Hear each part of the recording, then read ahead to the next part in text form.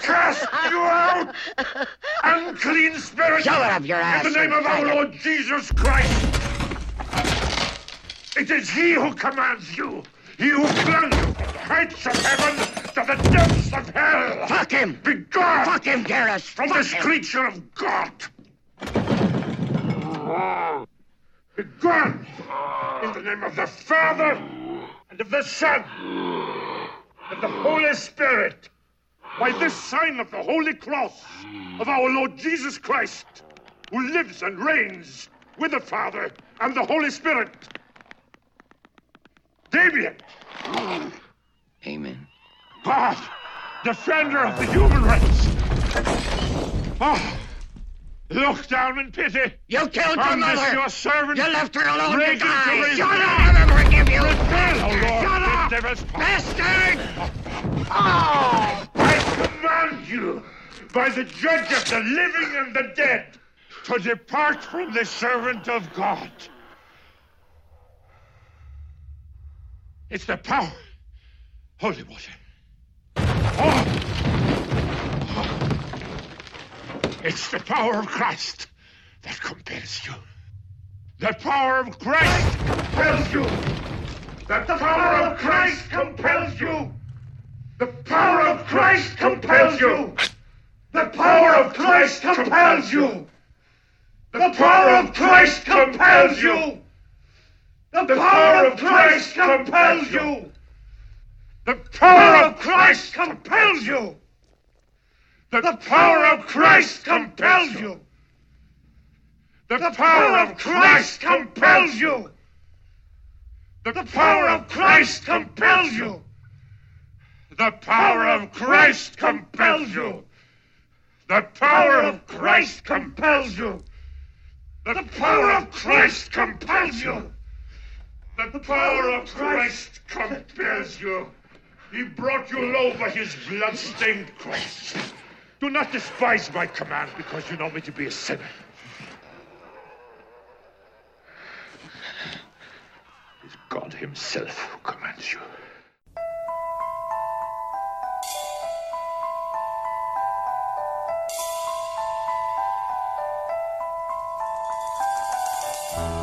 Oh, you want to play Psycho Killer? Can I be the helpless victim? Okay, let's see. No, please don't kill me, Mr. Ghostface. I want to be in the sequel. I like to dissect girls. Did you know I'm utterly insane? Look at me, Damien. It's all for you.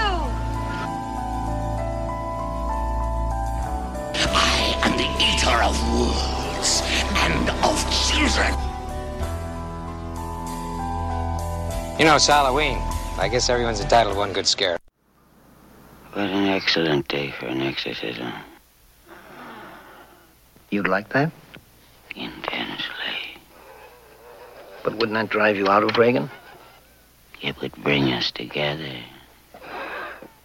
You and Reagan? You and us. Hello, everyone, and welcome to another head-spinning edition of the greatest October in the history of forever. I'm Zach. I'm Matt. And this is episode number 195, The Exorcist. Head spinning, vomit inducing, maybe? Vomit in the face. That's right. Crucifix in the vagina. This is like such a cool movie. It's weird because I feel like there's two movies from my childhood that I was scared of without seeing. One being Poltergeist and the other being The Exorcist. And I think neither movie was ever nearly as scary as what they were in my imagination. Oh, yeah. That's how it was for so many things. That's for right. me. Yeah. But The Exorcist, in my opinion, is sort of like us doing The Godfather or Goodfellas or movies we have done like Jaws or something. This is such like a big Well, I was saying thing. to Lindsay had never seen it and we watched it, and I was kind of explaining it to her beforehand how it's like I saw this at a fairly young age and wasn't as scared by it as I thought I was going to be. Like, I didn't think it was that scary, but I thought it was a really cool movie, and it's almost like The Shining in that sense. Like, it's just like a really cool big movie. I didn't see The Exorcist until I was in college. I saw it in middle school, which at that point I was still very... Yeah, I was expecting myself to be much more scared by it than I was. In a weird way, I do think that some of the material in the film would probably go over a kid's head as to why it's so fucked up compared to like an older person, especially in 73 where people weren't used to seeing this stuff at all. And then you've had like maybe 30, 40 years and then never seeing anything like this movie. And then this happens and you're like, oh my God. Yeah. Well, and don't get me wrong. As a middle schooler, there was still stuff that definitely freaked me out and I found it unsettling, but there was just no way it could ever be as scary as like what it was in my head. Oh, you were like, oh, this is how you masturbate. That's right. No, I was just like, what is she doing? She's just stabbing herself. Yeah. And we're not experts on this movie, and we're probably going to miss something we point out often. Details. Yeah, when we do like a bigger movie that comes with a certain set of expectations, I always have to qualify our podcast and be like, we're going to probably omit a lot of things. Yeah. But there's a whole weird history with this movie. So many crazy things happened in the pre-production and then during production and then the post-production. There's so many versions of this movie. We're going to touch on both, although we're going to mostly focus on the original theatrical cut. And I'm sure we'll at least mention the other movies, I guess, in the series. But I think the whole history of The Exorcist or aura of The Exorcist, I do remember when The Exorcist the beginning came out in theaters, and I think that was kind of a time for them to drum up all this old material again and start airing all those specials, because that's when I really started seeing all of the, the Curse of The Exorcist type stuff. Yeah, are you talking about the prequel movie or the... Yeah. Okay. When the prequel movie came out, around that time period, on TV again, they were like, all right, let's pull these out again, all these old specials that we did for the Curse of The Exorcist and things like that. So we're going to try our best with it. We are smack dab in the middle of a very extended edition of The Greatest October, all the way up to episode 200, which we hope to release on October 31st. The extended edition, of course, featuring extended episodes. Yes. You can follow our show on Twitter at GreatestPod, and you can subscribe to our show on Apple Podcasts and Podbean, and we are having fun. This is our time of the year. Horror movies. And this is a big one. It's one of the most famous, well-known, iconic, best, scariest horror movies ever. Yeah. And it still holds a special place in horror fans' hearts. Rewatching it now, I watched both versions, or at least the two that are released on Blu-ray. You can still see why, because... It's still kind of crazy that this was just a mainstream movie that was released. And I don't think that you could really have an R-rated movie today that has some of the stuff that's in this movie. I know we get into it like all the time, like they wouldn't make a movie like this now, but this is absolutely Exhibit A. Well, they wouldn't have made this movie ever. Right. I don't. It's just a weird thing. And it was a controversy at the time that people suspected that Warner Brothers put pressure on the ratings board to get an R. And we'll get to that later. Good for them. But when you think about Midnight Cowboy, which won Best Picture in 1969, and how it was rated X. Oh, yeah, I know. And if you watch Midnight Cowboy now, and you compare it to The Exorcist, which came out 4 years later. I know. And was rated R. Yeah, I know. They're like, we're going to feature a movie with a young girl just doing horrific and saying horrific things. The Exorcist, which came out in 1973, was directed by William Friedkin. It was produced and written by William Peter Blatty, and it was based on the novel, which came out in 71, which was also by Blatty. William Friedkin makes kind of crazy movies, I would say we have an appreciation for.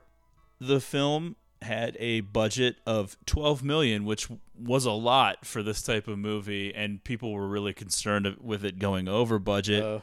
But then the box office at the time was $441.3 million, making it the highest grossing R-rated horror movie ever.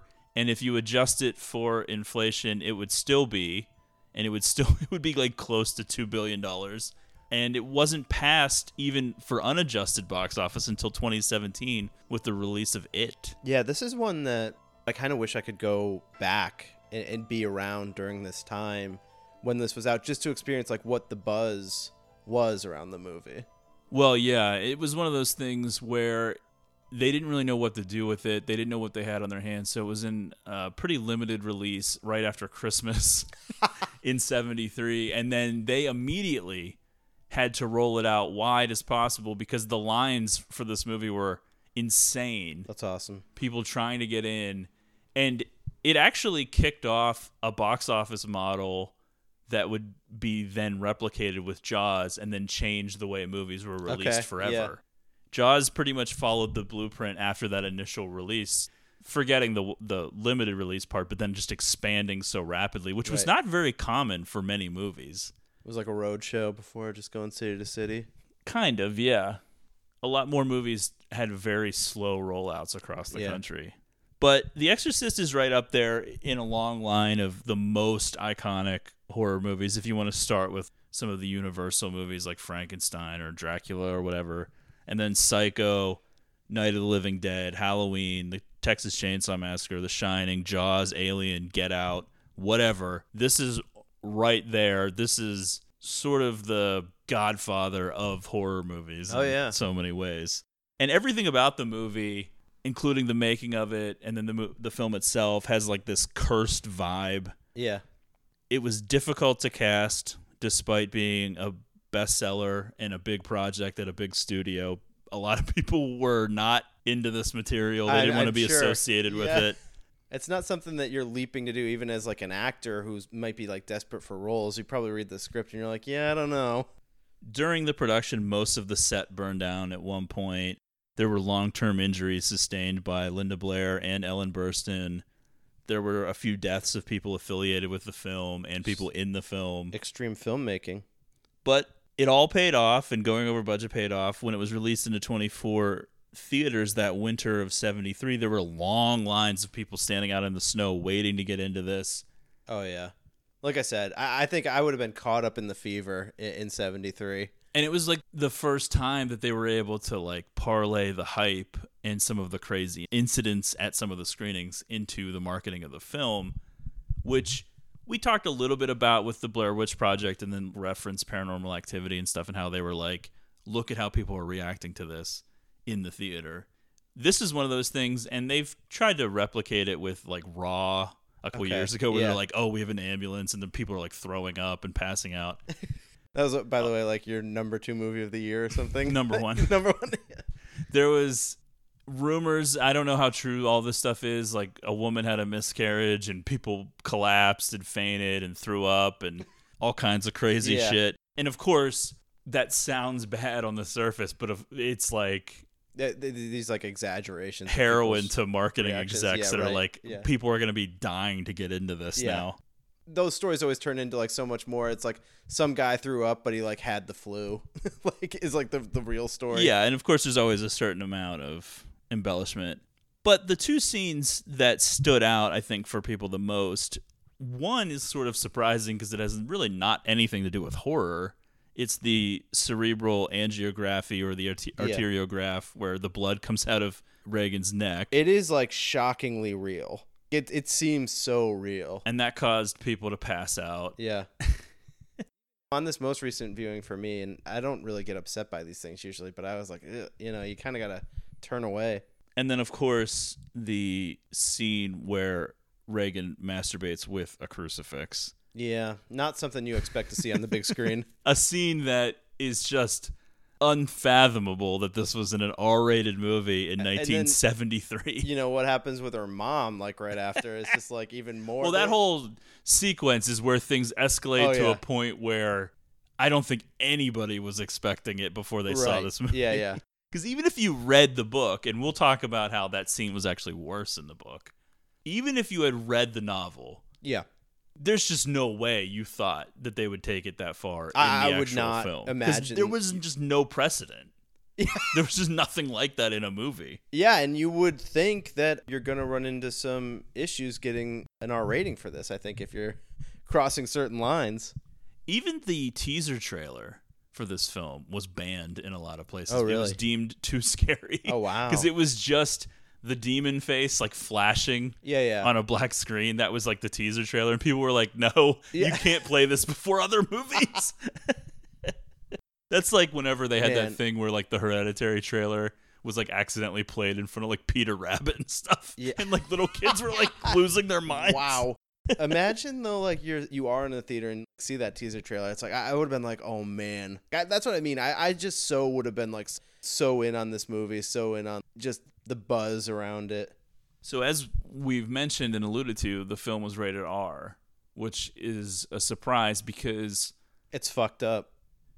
It's hard to really like explain, I guess, what the mindset was. But on one hand, getting an X rating at this time period was not the same thing as getting an NC-17 now. Because like I said, Midnight Cowboy was rated X and won Best Picture. It wasn't like this kiss of death necessarily. Yeah. And yet it still would impact box office in some way. That's another thing, by the way, not dissimilar from how I felt about scary movies that I hadn't seen. When I was a kid, the idea of an X rating and what that meant. Like, I was picturing basically what people would consider like a snuff film. Like, that's what I thought like an X-rated movie was. I thought it was like hardcore porn. Right, yeah, porn, horrible things that you couldn't show anywhere. And then you see like an NC-17 movie today, you're like, feels barely different than a rated R movie. And so there were film critics and people in the film community that were very critical of this decision to give an R rating. And you would think, well, why would they be against it? Why would they be in favor of censorship? And the answer is they weren't in favor of censorship because, like I said, at the time, an X rating was perceived a little differently. What they were afraid of was if the film industry wasn't going to govern itself with these ratings and take the ratings seriously, they were afraid that towns were just going to decide to do their own ratings and ban films. And some cities tried to ban The Exorcist, including Boston and other big cities. Well, there were attempts to ban religious base there. Yeah, there were large parts of England where it was banned, and they would organize bus trips to go see it and stuff. These are very Catholic areas. I would expect them to be like, oh yeah, we're being represented here. Yeah, well, the reception to The Exorcist in the religious community seems like it's all over the map, from it being a glorification of Satan and being horrible and people shouldn't see it, to it being a realistic depiction of a demonic possession, and it celebrates like the Catholic faith, I guess. I don't know. Okay. So like the reception, it was all over the map. I don't know. I guess it's like the difference between like if it's nudity for the plot or gratuitous nudity. It's like, well, this is like it's all for masturbating with the crucifix for the greater good of the plot. Like it's not gratuitous. Right. It was the first horror film nominated for Best Picture. It got 10 nominations overall. It won for Best Adapted Screenplay and Best Sound Mixing. Linda Blair was nominated for Best Supporting Actress. And as I was explaining to you before we started recording, her nomination came at a time when people still thought she was doing the demonic voice. Yeah, which does seem nuts in retrospect that people thought that, but because it seems pretty much impossible that a 12-year-old girl would be able to do that voice. I'd say so, yeah. But the person who did do the voice was not credited at the time, and they sort of leaned into that idea for a while that it was her, I think, to sell the movie. Mm-hmm. And then in between the time where she was nominated and then the actual ceremony, it came out that she didn't do the voice, and it really took any chance of her winning away. It was sort of like a minor controversy. Yeah, that's but I thought it was funny when you compare it to Rami Malek winning for playing Freddie Mercury, but not actually singing the songs. Right. One of the big things when you watch The Exorcist and it gets under your skin and you have that bad feeling, it's because they use subliminal quote-unquote images, but not really. Subliminal images are images that you don't actually see, and you see the cuts in this. Yeah. It's kind of like Fight Club, the cigarette burn idea, where there's a flash of the demon face, and there's other things like inserted throughout it as well. But even more, I would say, devious than that is the sound mixing and the incorporation of different sounds, and then the recurrence of those sounds. And they're not sounds that necessarily have anything to do with what's happening in the movie. It's just sounds that have been like found to be the ones that upset human beings the most. Yeah. Like the buzzing of bees. Right. Thrown in there. And then early in the film, there's like the loud noise when she's trying to listen to the priest talk. Yeah, there's like the sounds of animals fighting early in the movie. Those dogs. Yeah. And the first thing you hear is like Islamic chanting, which puts a lot of like Western white people off. Even in the 70s, like pre 9/11, it was always like a thing that made people uncomfortable. Yeah. You know, maybe it's like dipping its toe into Islamophobia and like racism, but it's sort of like exploiting people's inner fears and the things that rattle their cage. Yeah, well, I also feel like kind of the overall like tempo and pacing to the movie also feels a little uneasy, and the weird fucked up things are kind of like sprinkled in. Yeah. It definitely pulls the string and then eases off. Yeah. It kind of like there's highs and lows, which I think in a way end up being more effective than just like a relentless thing, because then you can kind of start tuning it out. Right. But it's like it makes you feel like comfortable again right before something weird happens. Yeah.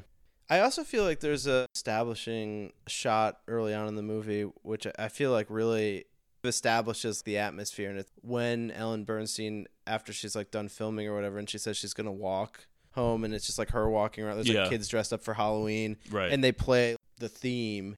And I love that sequence. I think it's like great. I mean, nothing happens in it, but yeah, well, we'll talk about this like once we start getting into it a little bit more, but I think that the movie benefits a lot from the filmmaking style of the 70s. Absolutely. My favorite time. There's no rush. You just like you take your time with the characters, you like insert yourself in their world a little bit, so everything that ends up happening hits more. Yeah, I mean, it goes back to the hangout feeling. It's not like this is a hangout movie, but it's just you have these scenes that you feel like as time went on in filmmaking, they'd be like, we need to just cut this out. Like, it doesn't serve the movie in any way. And I think a lot of these movies and like these parts, it does help so much with like establishing like the atmosphere. You could not overstate the cultural significance of this film, and not only amongst horror fans and its place in horror history, but even at the what's that? It carries on generation after generation. I just feel like there's always like a new wave of kids coming in and like discovering The Exorcist. Like, it's just so famous. Yeah, and what I was saying is like even outside of its legacy in the horror realm, even at the time in 73, it was like this collision of what was considered the old world versus the modern age, or traditional religion versus scientific reasoning. Right. And it's this cultural battle that seemingly is constantly being fought in America, even up until the present day. That's right. But things were a lot less testy maybe in 73, although I'm sure like the 60s obviously were very turbulent. Maybe things were calming down by 73. But the way that Friedkin and Blatty like set this story up, it sort of catches you off balance as to like who is who in this story and who is pushing in what direction and what it all means, because ultimately it's a story about the mystery of faith and faith in the unknown and the existence of life after death and the possibility of good and evil spirits beyond the human realm. But it's also like a very dense character study about Father Karras and a mother, Chris McNeil, who is basically pushed to the limits of what you could possibly do for a child in need, for your child in need. Like, what can you possibly do? They do such a great job of you buying these characters too. Yeah. And I feel like that's such a big part of it. Because the thing that always makes a horror movie work best is when, as a viewer, you can't provide the answer to the characters. Because if you're watching a horror movie and you're like, well, why didn't they just drive away? Or why didn't they just do this? Or why didn't they just do that? And if it's something that's like inescapable, that usually makes for the best types of horror movies, where you can't like think like, okay, Nightmare on Elm Street. Well, you have to fall asleep. Oh, right. You have to sleep. Or Texas Chainsaw Massacre. It's like, well, everyone in the town is in on this. We can't get away from this. Right. You know, stuff like that. In this movie, it's a unique situation because theoretically you could walk away, but there's the bond of a mother and a daughter. It's like she's not going to leave her child in this house to deal with this. When you factor in the idea of a foe that you don't believe in at first, or you're not sure if you believe in, or you don't know what to believe, and you have to like be convinced over time, and then to take it the step further, you're going to then have to convince somebody that you would have never thought you would have to convince, a priest. Sure. Yeah, like, right. I know. This is your thing. Yeah. Why don't you believe me? So let's talk a little bit about Friedkin's selected filmography for a minute. I just wanted to shout that out. You brought it up for a second. Okay, yeah. Prior to The Exorcist, he does The French Connection in 1971, classic. Then The Exorcist. I guess that gave him a little bit of rope to be able to convince them that this was a movie that needed to be made. Well, it was a huge book. Yeah. It was a okay, bestseller. really popular. Yeah. I do think that Warner Brothers at various points were like seeing the footage and being like, what is this? This is insane. Yeah. Like they thought it was going to be a disaster or silly. Okay, yeah. They were like, this looks ridiculous. Sometimes horror movies, it all needs to like come together in the right way before it looks right. Yeah, you talked about that on the Scream episode with The Mask, but yeah, I can see, I mean, there's parts where she looks kind of almost out of like a kid's movie. But it has to be like the right build. It's kind of like Jaws, where the shark is so fake looking, but it's built up in the movie to that point where you're like, it could be anything. You're just so in at that point. Yeah, exactly. So after The Exorcist, he's never really able to capture that kind of success ever magic. Again. Obviously, when you make a movie that's as successful financially, you're going to be hard pressed to top it. But he never really got close. So he does Sorcerer in 1977. It's a very well-respected film. Stars Roy Scheider. It sounds like it's supernatural. It's not, but it came out the week either before or after Star Wars. It was completely overlooked. Yeah, gone. Then he does Cruising in 1980. Just a cool movie. We'll talk about Cruising a little bit later because it's tied in with this movie. Never going to be a mainstream hit. No chance. Yeah. You want to talk about a movie that's rated X. Then he does To Live and Die in L.A. in 1985. Gets great reviews. Not like a huge hit, but there's a lot of comparisons to The French Connection. That's what I wanted to watch when we ended up watching Tammy and the T-Rex, or one of the nights that you brought over a bunch of Blu-rays. I'm skipping over stuff. Obviously, he does movies like Blue Chips and stuff. It's like, what are you going to do? I kind of like Blue Chips, but it seems so weird that he made that. Yeah, he did dabble in studio fare. Yeah. He makes Jade in 1995. Sort of like at the point where America had enough of Joe Esterhouse's erotic thriller scripts. He made it to that point, yeah. After like Basic Instinct, after Showgirls, after Sliver, we have Jade, which has David Caruso and Linda Fiorentino. I love Jade, but it's hot trash. All right. That's then he starts doing like weird, not weird, but more mainstream Tommy Lee Jones movies. There's a couple in a row. I think like The Hunted and Rules of Engagement and stuff like that. But then he gets weird again with his more recent stuff with Bug in 2006, which I recommended on this show at one point. Ashley and then Judd.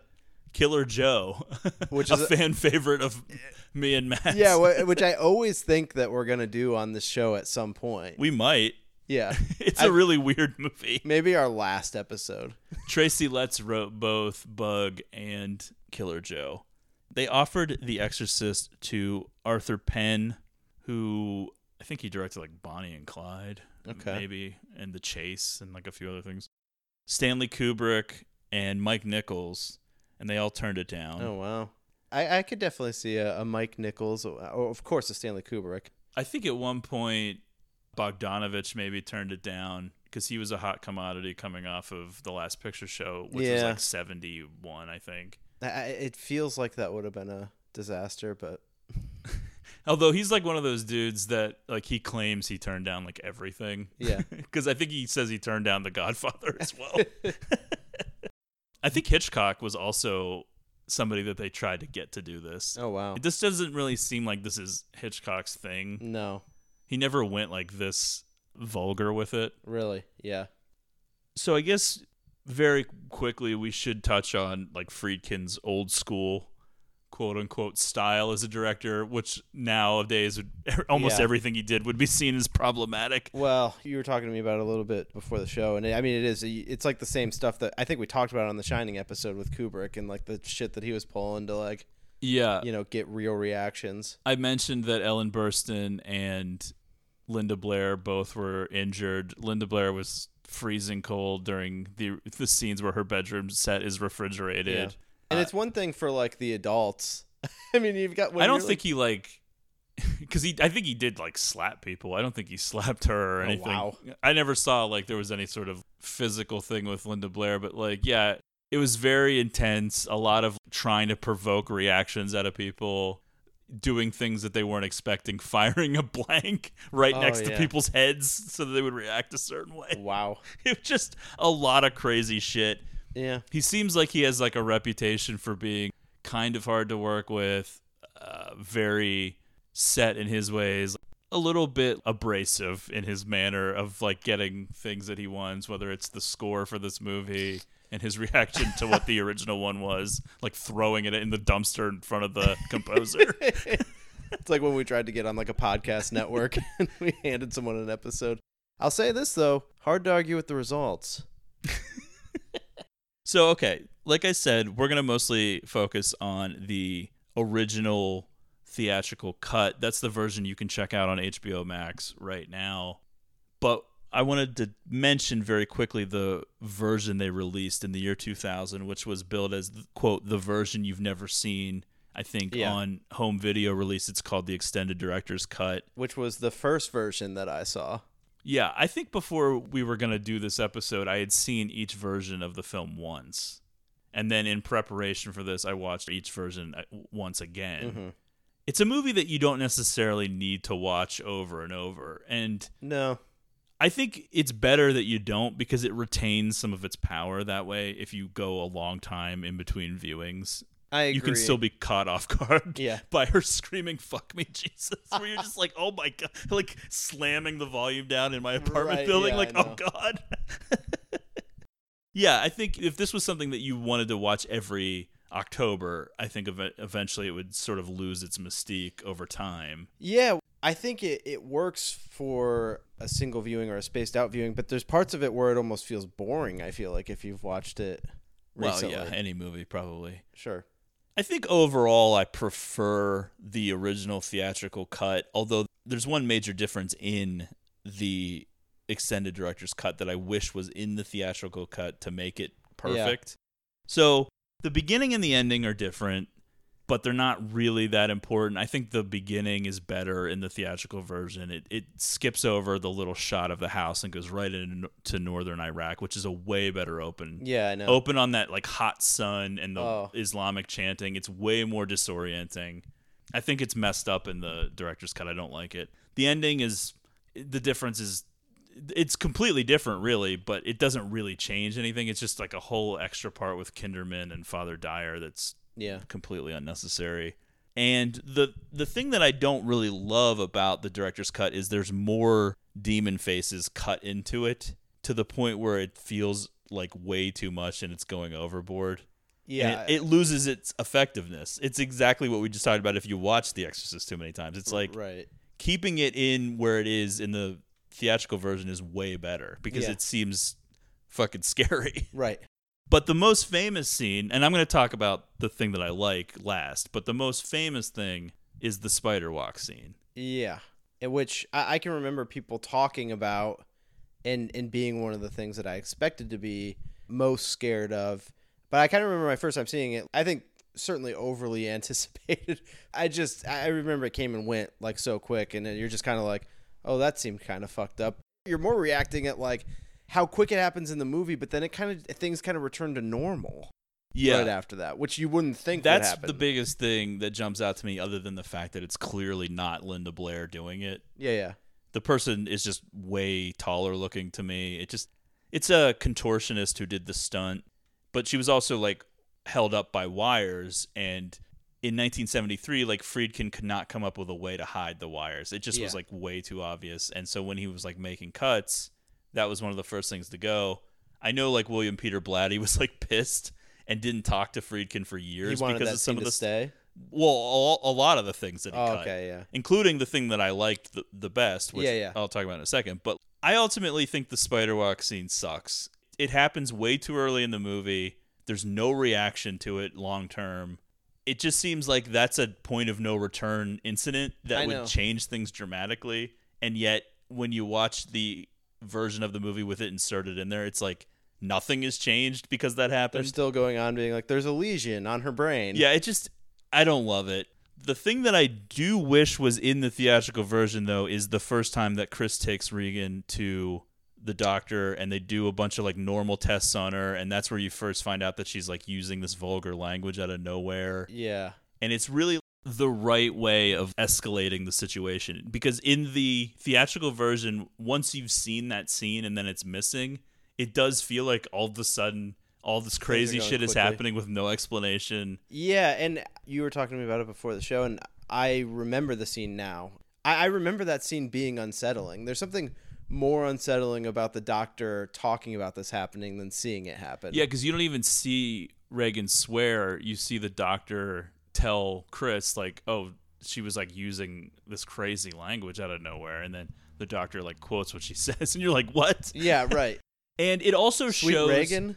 Chris really exhausting all of her options, because the whole point is throughout the movie she has to like exhaust every conceivable option of doctors and psychiatrists and all these different tests and different scans on her brain and all this shit before she's finally confronted with what has to happen, which is an exorcism.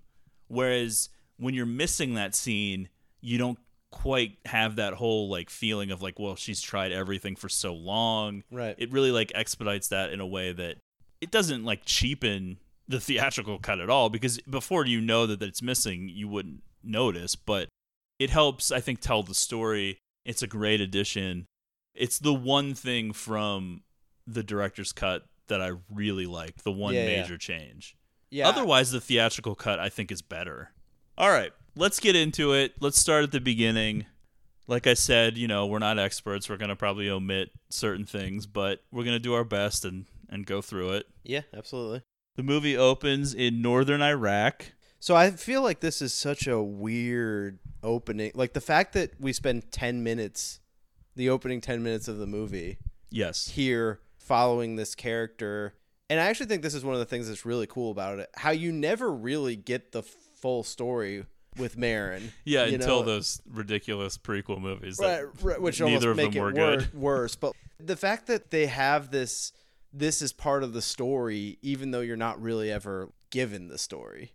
Yeah, and this is where a lot of the sound mixing and like the disturbing noises are like first introduced, and then will also very subtly be used later in the movie to sort of like signify trouble or signify bad shit is happening. Yeah, everything is very tense through this whole sequence. There's the part where there's like almost a jump scare because he almost gets hit by the car. Yeah. And then he's just like trembling like uncontrollably. There's Islamic chanting. We're at an archaeological dig in an ancient city. We meet Father Marin, played by Max von Sydow, who at the time was actually only 44, but was put in a ton of makeup to seem older. And this reminds me of the old lady from Hook. That's right. Where you're just like, all these years later, you're like, how is this person still alive? They were ancient I know. a million years ago. When Max von Sydow only just recently died this year, and he seems like he's on the verge of death in 1973. When I was watching it with Lindsay, I was like, isn't this crazy? This was in the 70s. This guy was on Game of Thrones like a couple years ago. Marin is a veteran Catholic priest who once performed an exorcism in the 1950s. And this is the background information that comes out over the course of the film. But what's he doing here now? It almost is cheapened by having a prequel movie. Yeah, you know what I mean? Like, it's actually better to just set up your characters with backstories, but you don't need to like give us everything. You just need to like introduce us to who they are. Everything's so vague around him, and the fact that he just when he shows up again later and just gets right to it. Yeah. You know the deal. Like, they don't have to say a lot. And all of the ways to like let you know that there's some weird history between this demon and Marin is just like very subtle. Oh, yeah, the demon is calling Marin out at one point. You're like, oh, that's weird. Right. There's a discovery of an amulet, and it's a demon that Marin recognizes and whose origins and history with which he is familiar. Yeah, it's weird. It does beg the question, like, what was Marin doing here? Yeah, I wasn't really sure what priests had to do with archaeological digs, but those other two priests later are just kind of like, yeah, he's on these digs. Yeah. Like, okay. The discovery of this amulet seems to unnerve him and disturb him, but we're not getting any explanation yet. And then this sequence basically ends with him staring down this statue. Yeah, there's a giant version of this statue of the demon. It's like this animal man hybrid, has like a serpentine penis. Oh yeah. Almost like some sort of a cat face or something. I can't really tell what animal this was, or like a dragon face or something. I don't know. And as he's looking at this, that's where like the dogs are fighting, and like the snarling of the dogs gets like louder and louder and louder. And there's like the bees buzzing like underneath. That's right, yeah. And just like this a cacophony of sound. Crazy sound that transitions like into the next part of the movie. The demon seen, but not named throughout the film, is Pazuzu, a demon known in Assyrian and Babylonian mythology as the demon that brings famine during the dry seasons and locusts during the rainy seasons. He was the king of the demons of the wind. Doesn't seem like a great guy. I was finding some debate amongst fans of the film as to whether the demon who actually possesses Reagan later is literally supposed to be Pazuzu or not. Who's to say? How do you know? I know. Well, I think a lot of people take their information from the various books by Blatty and stuff. But, well, fair. All right. If the source material says it's not. Well, I don't know if it does or not, but they have all these theories that this is just the version of this with which Marin sees, and it's not necessarily that thing, that amulet, that face you're seeing. It's not necessarily the same thing. Okay. But then I was like, well, then what is the point of all of this other stuff if it's not? Yeah, I know. It's hard to say. And that's the thing. It feels like it needs to be. But people seem to have strong opinions on that. I don't know. I don't really think it matters ultimately to this movie. Sure. And the result of it. So now we're in Georgetown, where recently divorced actress Chris McNeil, played by Ellen Burstyn, is living on location with her 12-year-old daughter, Reagan, played by Linda Blair, while starring in a film directed by her friend, Burke Dennings. Georgetown, by the way, just makes for like a great setting. The production value of all the shots, like the house, the stair set by the house. Yeah. There's just like, it makes for a really cool location for the movie. Yeah, in the DC area, right on campus there of the school. Yeah. A lot of Catholicism stuff mixed into it. Blatty himself went to Georgetown and he based this story off of a real life exorcism that was performed in 1949 on a young boy. Oh, wow. I think it actually took place in Maryland and then also in St. Louis. It went on for like months or something. Good Lord. Obviously, people can debate whether or not a demonic possession is real, but the actual exorcism did happen, and there were notes, and stuff in those notes is what happens in this movie. Oh, okay. Including some of the things that they're saying. Some of the things that Friedkin misinterpreted, like a head spinning all the way around. Okay, yeah. Stuff like that. Right. It's simple enough, though. There's noises in the attic. There's windows being opened. It's some pretty standard haunted house shit at first. Yeah. Chris doesn't really know what's going on. It's not really anything major. She thinks there's rats in the attic. But as you mentioned, and I think it's pretty cool that you picked up on this too, the film stretches its legs in a way that films of the 1970s often did. Quiet character moments, extended scenes that are not necessarily plot driven, like Chris walking home from set the one day. Yeah. In other words, the type of stuff that places you deep into the character's world and makes you invested in the story, the type of stuff most films nowadays no longer bother with. Absolutely. And we'll get to the Karras stuff, but like how much time is spent on him, you feeling like this is a normal guy, this is not a priest. The way that modern films just sort of cut this stuff out, it makes them feel so much more disposable. And a movie like The Exorcist, there's no rush to be like, well, we need to have a jump scare 5 minutes into this or else people are going to get upset. It's like there's no hurry because there's a confidence in the story. Yeah. It's like we know that this is going to get fucked up. We don't need to like... Right. This isn't a music video. I enjoy just the slow burn establishment of a world. You're starting to feel like these characters, you're knowing who they are. It just, nothing feels rushed. I think it could be argued that the use of Tubular Bells by Mike Oldfield here is one of the most random genius strokes Oh, ever, which then I think has to be considered an influence on Coscarelli for Phantasm. Okay, yeah. And also John Carpenter for Halloween. Right.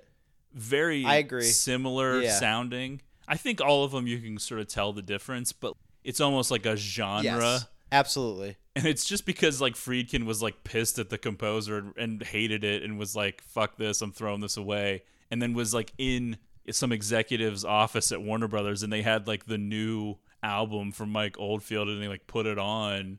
And like the song Tubular Bells is like 12 minutes long or something. Oh, yeah. It's some prog rock bullshit. But the opening is this and he's Right, like, oh, this would work. It's awesome, actually. Yeah, I mean, there's like a subtleness to it that just fits the vibe so perfectly.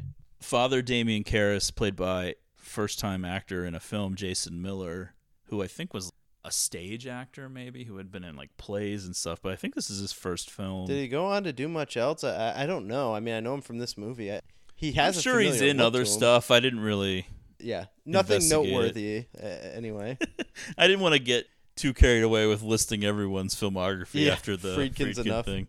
He's a Jesuit priest on campus, struggling with his faith for seemingly a variety of reasons, but most notably the illness and then eventual death of his mother. Yeah, I mean, you kind of feel like he's a little bit too over the top with that. He's a mama's boy. Yeah, when you see her, she is like pretty old. I think it's more the manner. Well, that's true. In her being alone. Yeah. It's confusing because she seems to live in New York City, but then there's a scene where he goes to her apartment. Right. It's very confusing. And then also, I think he does just travel to New York, but they don't really make that clear. Right. So it's sort of jarring. But then also when you find out she's dead, right? Yeah. Isn't that that's just revealed by Father Dyer at the party? Because you would just not that long before that, he's going to visit her in whatever hospital. That horrible hospital. Right, yeah. Karras is also a psychiatrist, and he's like a psychiatrist amongst the priests. Oh, yeah. I think because of the rules that exist when you're a priest, there's probably like a stronger connection to family and to your mother and stuff. You can't really get married or anything. Right. And he took like a vow of poverty, so he's sort of living in a horrible place by himself. Oh, I know. Drinking nice scotch, though. Yeah, he's a priest that drinks and smokes. Oh, yeah. He wants out of Catholicism. I know, that's right. I'm unfit for duty. Just let me out of this. Yeah, you mentioned it, that hospital. It's like a real horror show where his mother ends up. Yeah. And I think it's his feeling of helplessness because he's just unable to really do anything. And his uncle is basically like, hey, you went to like Harvard and all these great places to become a psychiatrist. If you were just a regular psychiatrist on Park Avenue, you could pay for all kinds of great treatment. Right, yeah. But you're a priest, so you don't have any money. I know. You do have this sense that he's like, I feel like my life could have gone a different way. We find out pretty early that back at the house, the McNeil house, Reagan's been playing with a Ouija board she found in the house. And when she plays with it, she communicates with someone that she refers to as Captain Howdy. Hey, where'd this come from? I found it. Where? Closet. Huh. You been playing with it? Yep. You know how? I'll show you.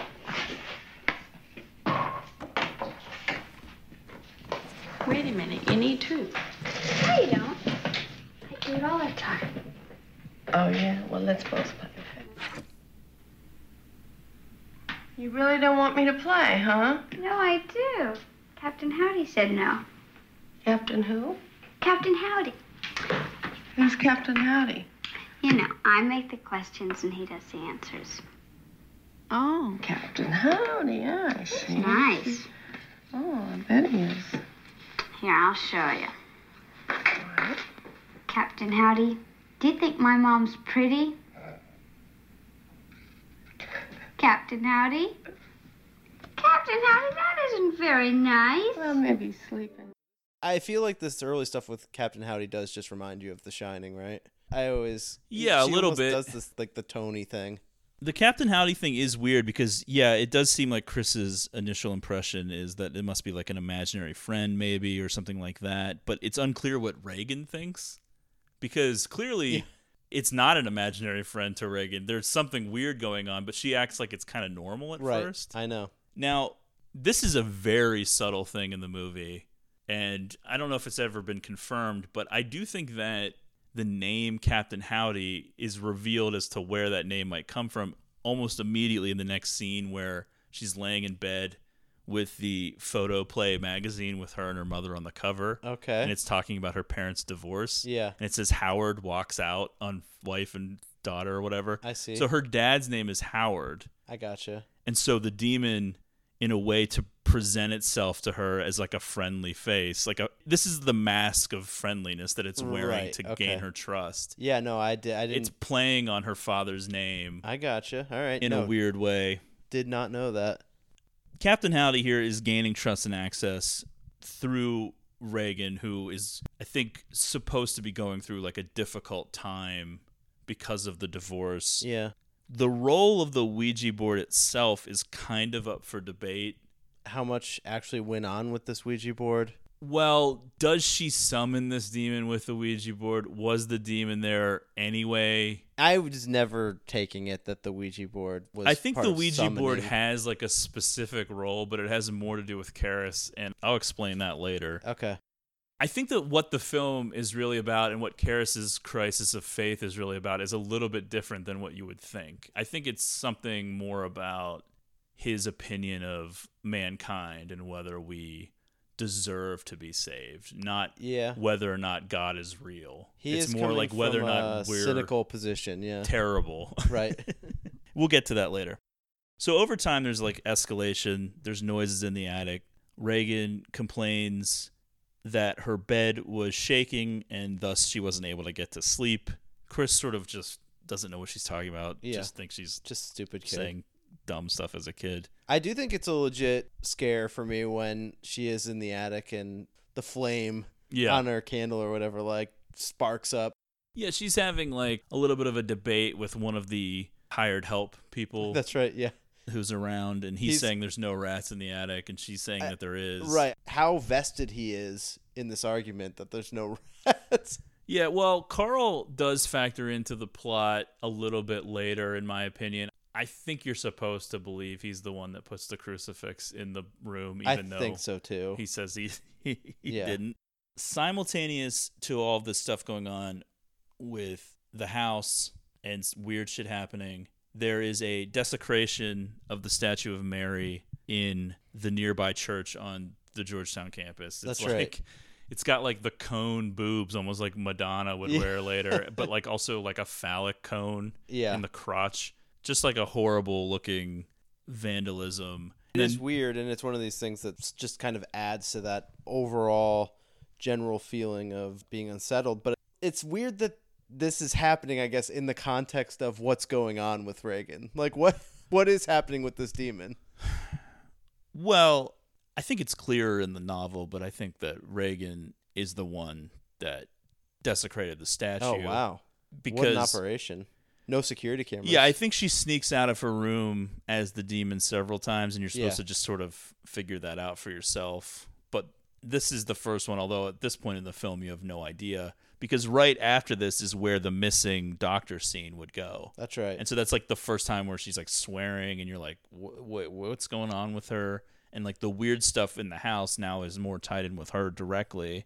And the strange happenings lead into a party at the McNeils.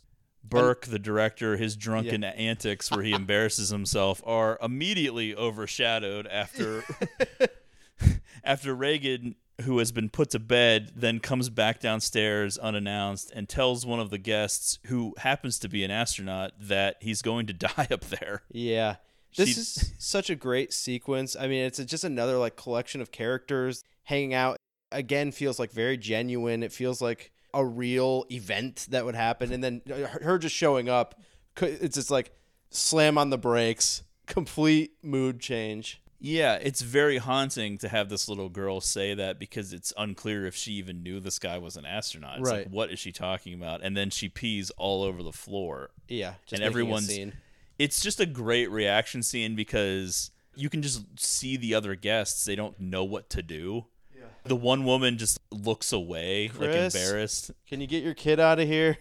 Now, Scary Movie 2 sucks, but the opening sequence where they parody this, where like, because before Reagan comes downstairs, Father Dyer is playing piano and he's like doing these old show tunes and shit. In Scary Movie 2, where the priest is on the piano and he starts playing Shake Your Ass, and like they're all singing it. And then the character that's parodying Reagan comes down and pees all over the floor, and it's like an ocean of pee. Right. It just goes on forever. I don't know. They always manage to squeeze in a couple good things in those movies.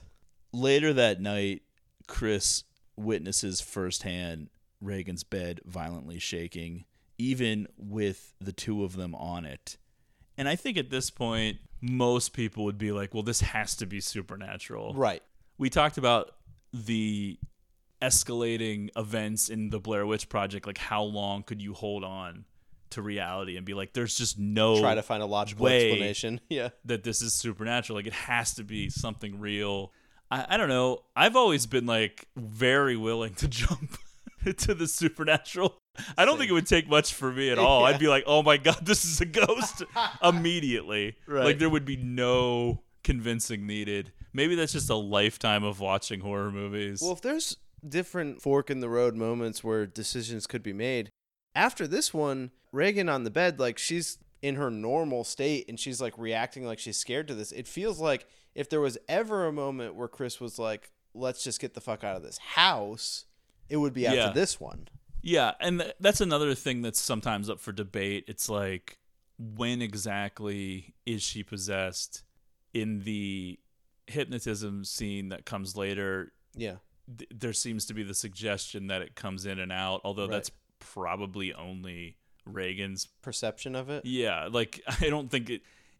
I mean, I know I'm like going on a whole thing. It's like, I'm sure like people of different religions are listening to this, and I don't know how many people actually think about whether or not demonic possession is real. But I think if you were to like make the assumption that it is real, I don't think it works that way, where it's like, it's like a restaurant for the demon where they're like, oh yeah, I'm going to stop in over at Reagan's tonight and have a quick meal and then head out. I think they're in. Once they're in, they're in. They're not leaving. I think my interpretation of it was, like she is possessed all the time, but maybe there's like periods of it going dormant or whatever. Yeah. Where she's more in control of herself. But I think by the time she's swearing and shit in the deleted doctor scene, and then especially here where she says that thing to the astronaut and then pees on the floor, I think it's already inside of her at that point. Absolutely. So running out of the house, which maybe would be the logical response, probably wouldn't work. I know, but I'm just thinking, I think it is worth a shot at this point. Yeah, I would agree, because she's already heard the noises in the attic, and now this is something she's witnessing firsthand. There's no explanation for this. Right. Over the course of this film, and I think this is something that Friedkin and Blatty were doing intentionally as more of like an ironic twist on it, there is the atheistic, secular movie actress, and she ends up having to be the one to convince a priest who is losing his faith and seemingly never believed in exorcisms to begin with, that this is real and that this needs to happen. She never really wavers on him being the one, though. They have this kind of connection from... We see him early in the movie peeking in on the filming that she's doing. Yeah, and with interest. She sees him talking to that other priest. That's right. So, and then she asks about him to Father Dyer, which for some reason Father Dyer is like at this party and she like knows him. Yeah, but right. It's never really explained why. They have like, it's like Carmela and the priest from Sopranos. They have like one of those relationships. Yeah, a lot of late nights, cock teasing. One of the parts that scared me the most the first time I watched this was Karras's dream, where he is trying to cope with the death of his mother, and he's not taking it very well because of the circumstances under which she died. And then he dreams that he is in New York City, and she comes out of the subway, and he's yelling at her, but like he can't speak, and there's no sound, and he can't hear her. And then she descends back down into the subway. And then that first cut in of that demon face, which I think was just a different actress like doing makeup tests for what they would end up doing with Reagan later. Yeah. And then he just like took shots of that in. And it's become one of the more famous images of the movie is that demon face. Yeah, this whole sequence is kind of cool, and you feel like this is something that's certainly been replicated in other movies. Yeah, I think like the first time I watched this movie, I was like, okay, this is pretty good. I know this movie has like this huge reputation. I'm not like sure what to make of it. And then they throw in this first cut in of that demon face, and I was like, I know. I fell on the floor. I was That's like, right. what the fuck? I started to get like kind of that nervous feeling of like, oh no. Yeah, shut it off. Because in dorm life when you're in college, I probably started this movie at like 1 a.m. Yeah. And then I remember like when I finished it, it was like the beginning of a semester, so it was still very warm out, and people were just like out all night, basically. Oh, right. And I got like a phone call on my cell phone. This was like the early days of cell phones for me, probably. And just that, it would be enough to scare me. I know. Well, it was like a prank call, like a weird wow. number. It was like somebody saying something weird when I answered it, and I was like, "This is too fucking weird." Yeah. I could not cope with it. And then I think I like went out and met my friend at like 3 a.m. somewhere. College is weird in general. Absolutely. But yeah, Karras's dream really shook me up. As far as what's going on with Reagan and everything, there's no answers from doctors or medicine. Her mental state seems to be declining, growing more and more chaotic. Oh, yeah. She's acting strange. She's saying bizarre things, just being weird. Talking about Karras so much, I wanted to bring this up. It has to be intentional that his first name is Damien, right? I don't know. What was the name Damien associated with before The Omen? I don't know. Maybe that's the first time that was. It always had. Was that one of the names of Satan or something? I don't know. I don't know. It's hard to like separate popular culture from like That's true. the actual Yeah. like religious texts and stuff, because Satan seems to have like a million names, like Lucifer and That's Beelzebub and all this stuff. So you're like, I do associate it with satanic stuff, but that might just be because of The Omen. Yeah, okay, that's true. Which I think was after this. I don't know what year it was. I can't remember either. I don't know. One of the tests that they run on Reagan is this arteriogram, and it's done in shocking realism, and this is where people were passing out. Like they basically have to like tap into her carotid artery, and so like blood was like spurting out of her neck. This all feels very real. Not just the look of it, the procedural stuffiness to the whole scene. In the arteriogram scene, the bearded man who assists the doctor is Paul Bateson or Paul Bateson. I'm not really sure how to say it. He was an X-ray tech at NYU Medical Center where that scene was shot, and he managed to get that small part. In 1979, he was convicted for the murder of a film critic and sentenced to 20 years in prison. However, he also bragged about and was a suspect in the murders of 6 men whom he said he picked up in gay bars, had sex with them, and then murdered and dismembered their bodies, and then put them in plastic bags, quote, for fun, in 1978 and 79. Doesn't seem like a great guy. They were known as the, quote, bag murders. Although investigators believed his story, he was never charged, and those murders have never technically been solved. Bateson was released from prison in 2004. A fictionalized account of this story became the 1980 film Cruising, also directed by William Friedkin. It is so weird and just adds to that cursed mystique that there's a potential serial killer in this movie. That is nuts. Do you think that film critic gave him a bad review in this scene? The bearded man. No, I don't think so. Yeah. I don't think it was related. Everything keeps coming back with there being nothing physically wrong with Reagan. Dr. Klein. Yes, I'm Dr. Klein. This is Dr. Tanny. How do you do? Sharon, things have gotten worse since I phoned you. I think you better go upstairs. She having spasms again? Yeah, but they've gotten violent. Did you give her the medication I gave you? Yes. What was that? Rosie. Well, that was Ritalin. Chris, doctors. Mother, Miss McNeil, Dr. Tanny. What is it? What's happening? Stop! It's burning! It's burning! Do something, doctor. Please help her. Please, Mother! We'll make it stop! It's trying to kill me! Mother! Make it... All right, let's see what to do. Keep away! This hour's mine. Fuck me! Fuck me! Fuck me! Back!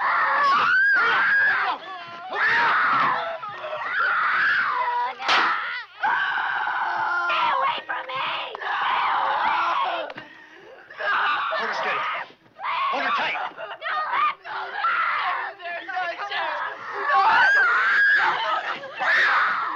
It's a bit of a scene when the doctor goes on a house call, though, and Reagan is violently slamming back and forth on her bed and then hits the doctor.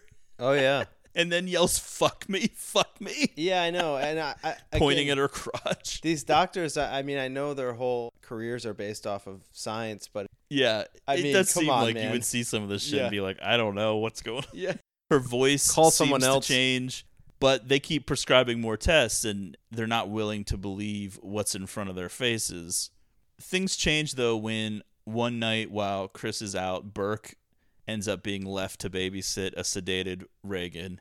When Chris returns, she is told Burke has died, supposedly from falling down the long flight of steps behind the house. However, over time, it becomes clear that he actually fell from Reagan's window, which overlooks the steps. Burke was a notorious drunk, which we saw evidence of, and thus his death is assumed to be an accident at first. I feel like this is potentially a direction I'm heading in life. Nevertheless, Burke's death ends up being investigated by Lieutenant Kinderman. Kinderman interviews Chris, who, with growing horror, starts putting the pieces together as to what may have actually happened. He also consults with Father Karras, the connection, at least to Kinderman, being the strange twisting of Burke's neck, which Kinderman believes is unlikely to have happened as a result of the fall, Yeah. and the recent desecration occurring in the church. So basically he's just saying there's some satanic occult vibes going on here. It is crazy. Kinderman's investment in this case does seem a bit over the top. I would agree that something's weird, but we were always reminded on The Wire that these guys were just like looking to, close the these case. cases. you know? Accident, Yeah. done.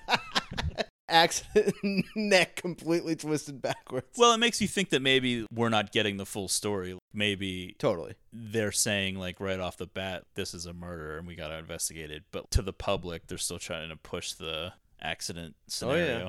Accident, though. It seems like everyone at the house was pretty... Yeah, I think Burke just fell out the window. That's something he would do. Next, we have the hypnotism scene where the demon sort of comes out and ends up attacking the hypnotist. There's like that horrible smell coming out of her mouth. Oh, That's yeah. always like associated with demonic possessions, like sort of a deathly smell. Yeah, the hypnotism scene is weird, though, because this is where it does get back into that thing where it doesn't feel like the demon is immediately present and has to be summoned out. Are you supposed to take it at all that the demon was falling under hypnosis even for a second? Because that hypnotist is pretty confident in that.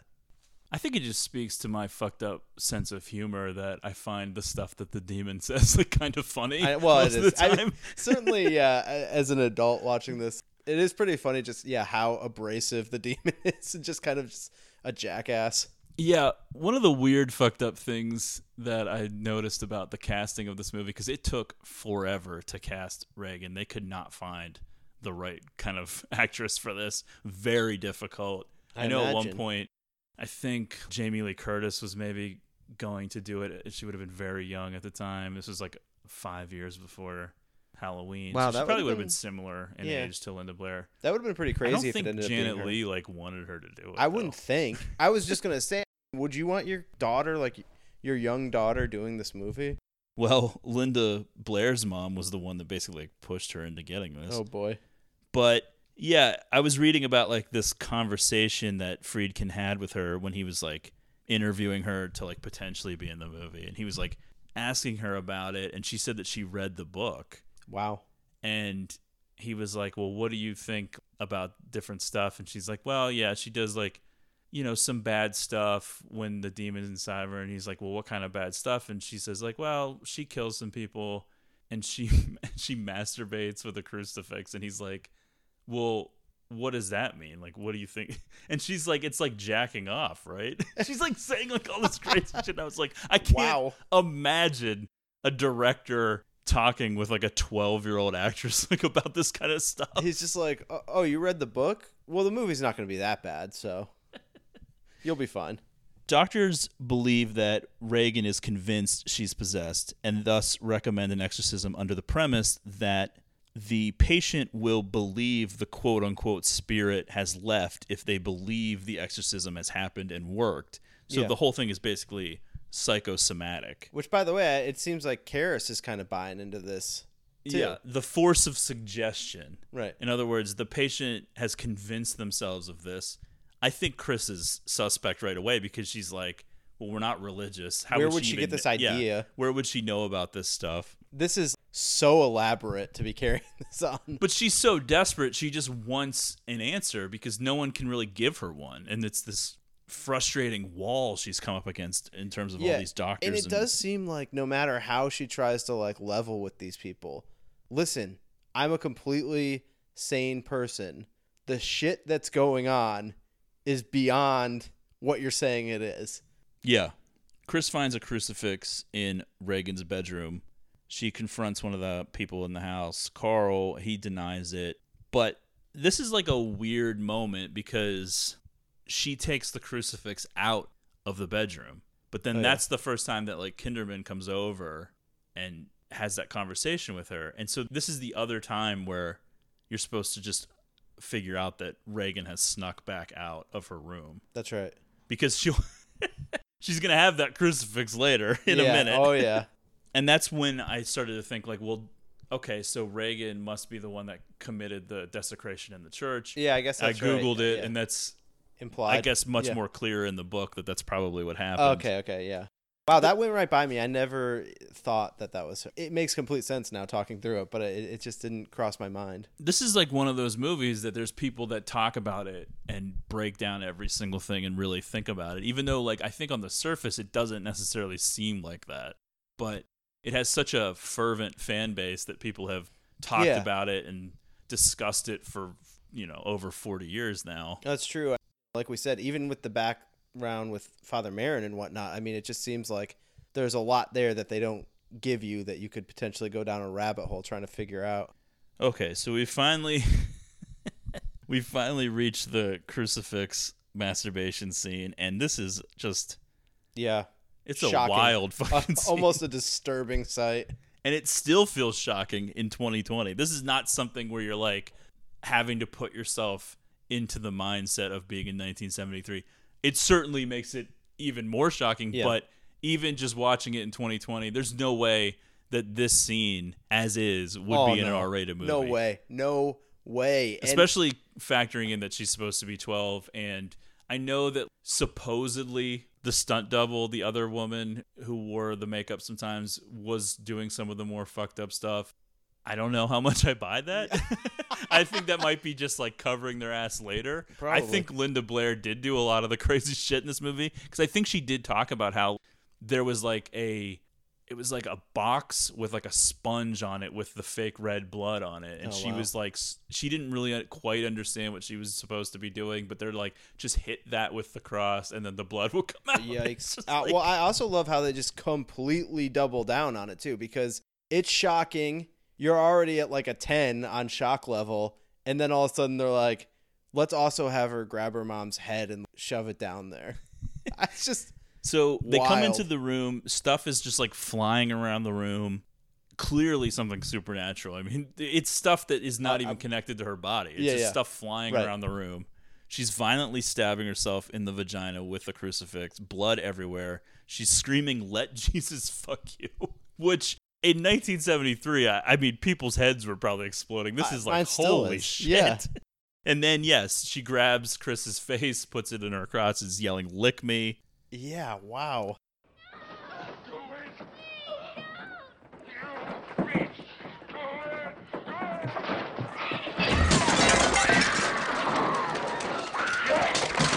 Let Jesus fuck you! Let Jesus fuck you! Let him fuck you!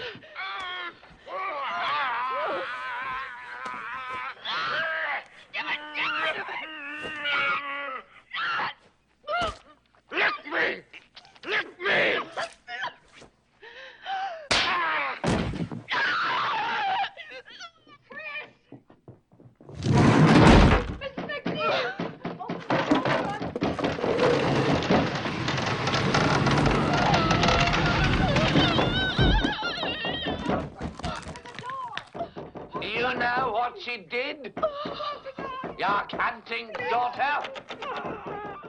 When Burstyn gets hit in the face by Regan here and goes flying backwards, she's like on a harness, and they pulled the harness so hard that she injured her coccyx, and she had like a permanent injury. Wow. That bone that's like right in your tailbone, you know?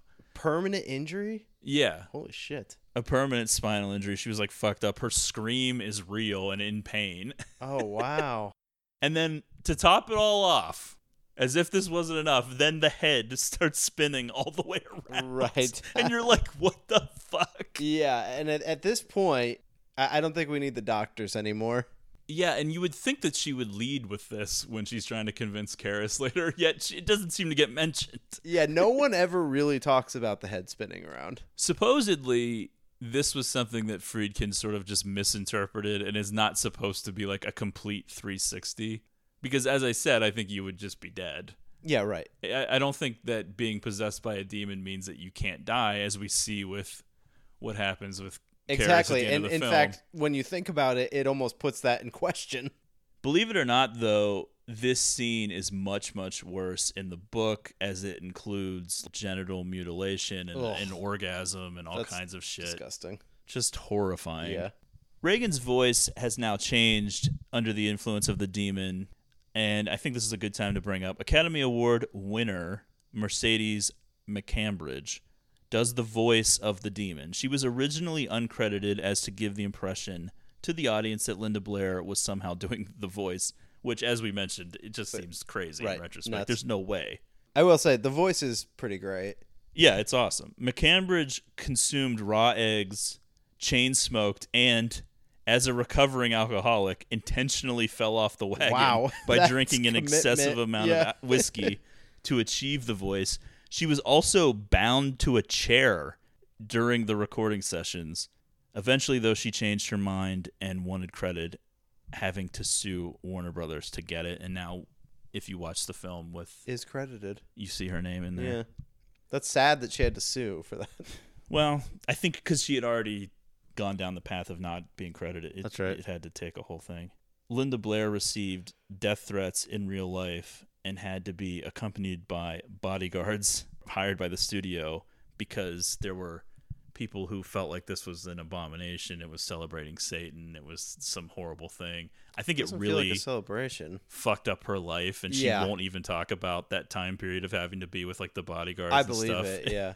She's like a 12-year-old girl, and people are like thinking she is Satan or that she's some agent of Satan. It's just like, I know. You would like to think that we've gotten better as a society, but you realize we haven't. I know. People would dumb. still act that way now.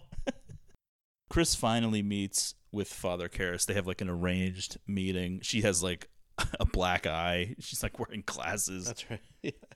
And he's not in favor. He's like, no, people don't actually do exorcisms. Priests don't actually know anything about it. It's not like a real thing that we do. Yeah. You probably know more about it than priests. Right. And I do think that he's right to an extent as far as like how things were in the Catholic Church at the time. I don't think that there were many. It wasn't like a regular It was thing. something that people were doing in America. I think maybe in third world countries and stuff, it was maybe still happening from time to time. I was wondering, though, like if after this movie there was an increase in exorcisms, and when I went to look it up, all it took me to was like 2020 articles saying that like exorcisms are on the rise. Oh, wow. The Catholic Church is like training 100 priests now in America how to do it, whereas almost no priests at one point knew how to do it. It's like, oh, okay. They have all these theories as to why they're doing it all the time now. I don't know. I was just like, oh, that's weird that these are the articles that came up. Although I'm sure in the aftermath of this movie, there probably was like a run of more exorcisms. More millennials getting possessed these days, all for social media. Yeah. YouTube celebrities like doing exorcisms or having exorcisms done on them. TikTok. I mean, what if a person came to, that was a murderer or criminal of some kind, and they wanted some kind of help? I mean, would you have to turn him in? Well, if he came to me for spiritual advice, I'd say no. You wouldn't? No, I wouldn't. Oh. But I would try to convince him to turn himself in. Uh-huh. And, how do you go about getting an exorcism?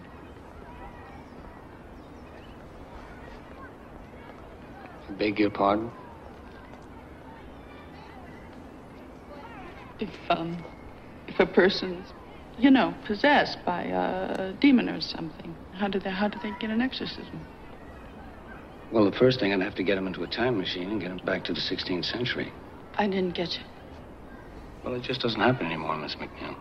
Oh, yes? Since when? Well, since we learned about mental illness, paranoia, schizophrenia. All those things they taught me at Harvard. Miss McNeil, since the day I joined the Jesuits, I've never met one priest who has performed an exorcism. Not one. Yeah, well... It just so happens that somebody very close to me is probably possessed and needs an exorcism. Father Karras is my little girl. Then that's all the more reason to forget about exorcism. Why? I don't understand. To begin with, it could make things worse. Oh, how?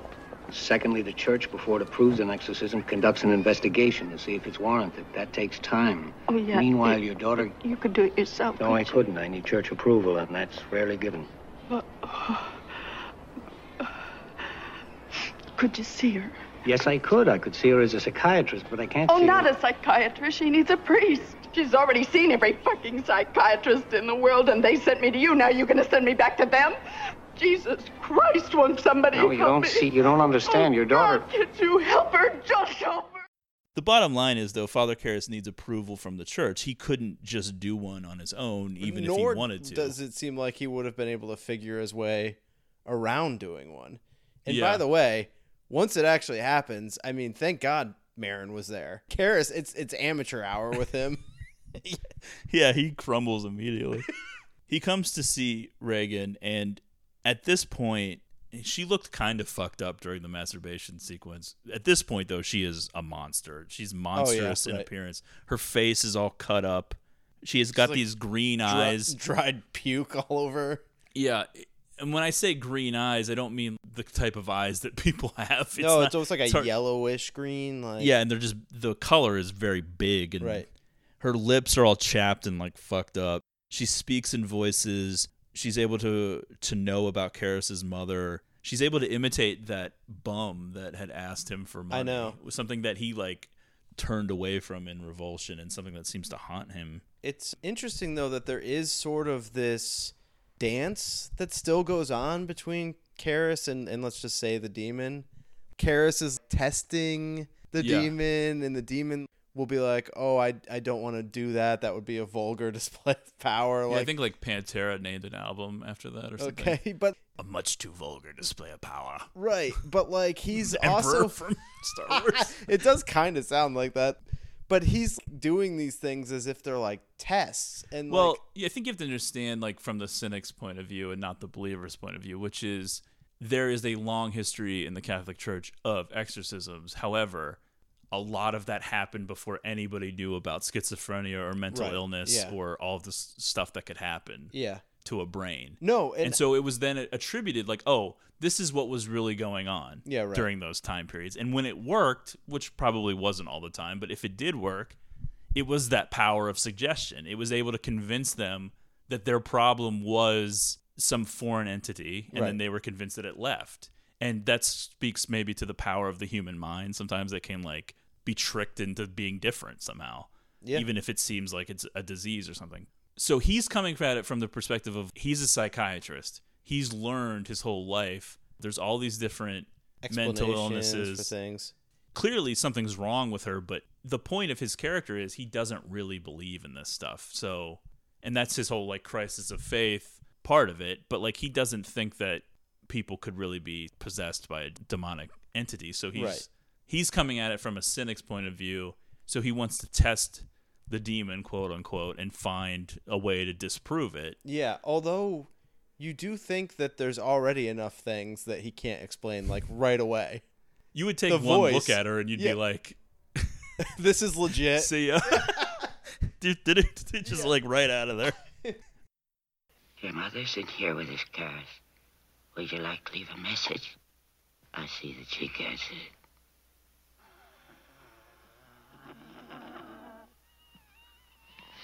If that's true, then you must know my mother's maiden name. What is it?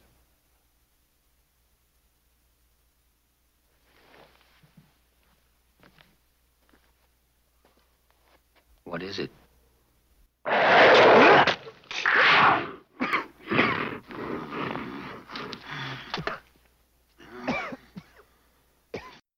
Reagan vomits into Karras's face. They use that certain brand of pea soup. It's disgusting and green. Oh, yeah. Miller's reaction is genuine here because he believed that it was rigged to hit him in the chest.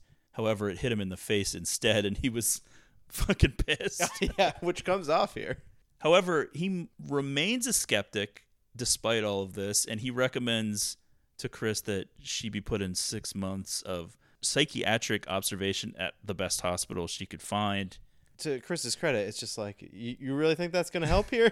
But this is what he says on the outside. It's clear, though, that the mother thing has planted a seed of doubt in his mind. And he's like, well, how did she know about that? Yeah. Karras returns, and he throws holy water on her, and she reacts to it, and then we find out that it's not really holy water. But then it begs the question of, well, then what is going on? Well, this is where it ties in with the Ouija board, and it ties in with the whole thing being about Karras and not really about Reagan. Okay. Reagan is not really the target, but merely a vessel with which to work against Karras. The demon knows the difference between the real holy water and fake holy water, but Reagan would not. So the demon is reacting knowing that it's reacting in the wrong way to plant this doubt and confusion into Karras's weakened mind where he's not sure what to believe. Okay. It's important to keep in mind that Karras's crisis in faith has less to do with whether or not God exists and much more to do with whether or not mankind is worthy to be saved at all by God. Yeah. The beggar on the streets revolted him and he turned away. And then he has this immeasurable grief regarding the circumstances of his mother's death. These things poison his mind and make him feel like he is terrible and that mankind is terrible. And thus, the significance of the Ouija board is to give you a reason, to give Karras a reason, to give the viewer a reason to think that she somehow brought this on herself. Because if she had done nothing and was completely an innocent 12-year-old girl, which she is, but but she had done nothing to do this, then you would think, okay, this is bad things happening to good people and God should intervene and save her. But if you think that she did something to invite this demon in, which she may or may not have, it's never really clear. Right. Then it gives you that like seed of doubt and be like, okay, well, even if she's a good person, she made a mistake. She did something she shouldn't do. This is a satanic tool. I think there was always like a little bit of controversy amongst like the religious people about Ouija boards. Don't mess around with them. Yeah. And so it's sort of like this red herring of, okay, well, she did something. And that pushes the narrative in Karras's mind that mankind is evil, mankind deserves to not be saved, and Reagan is not an innocent because she made this mistake. Okay.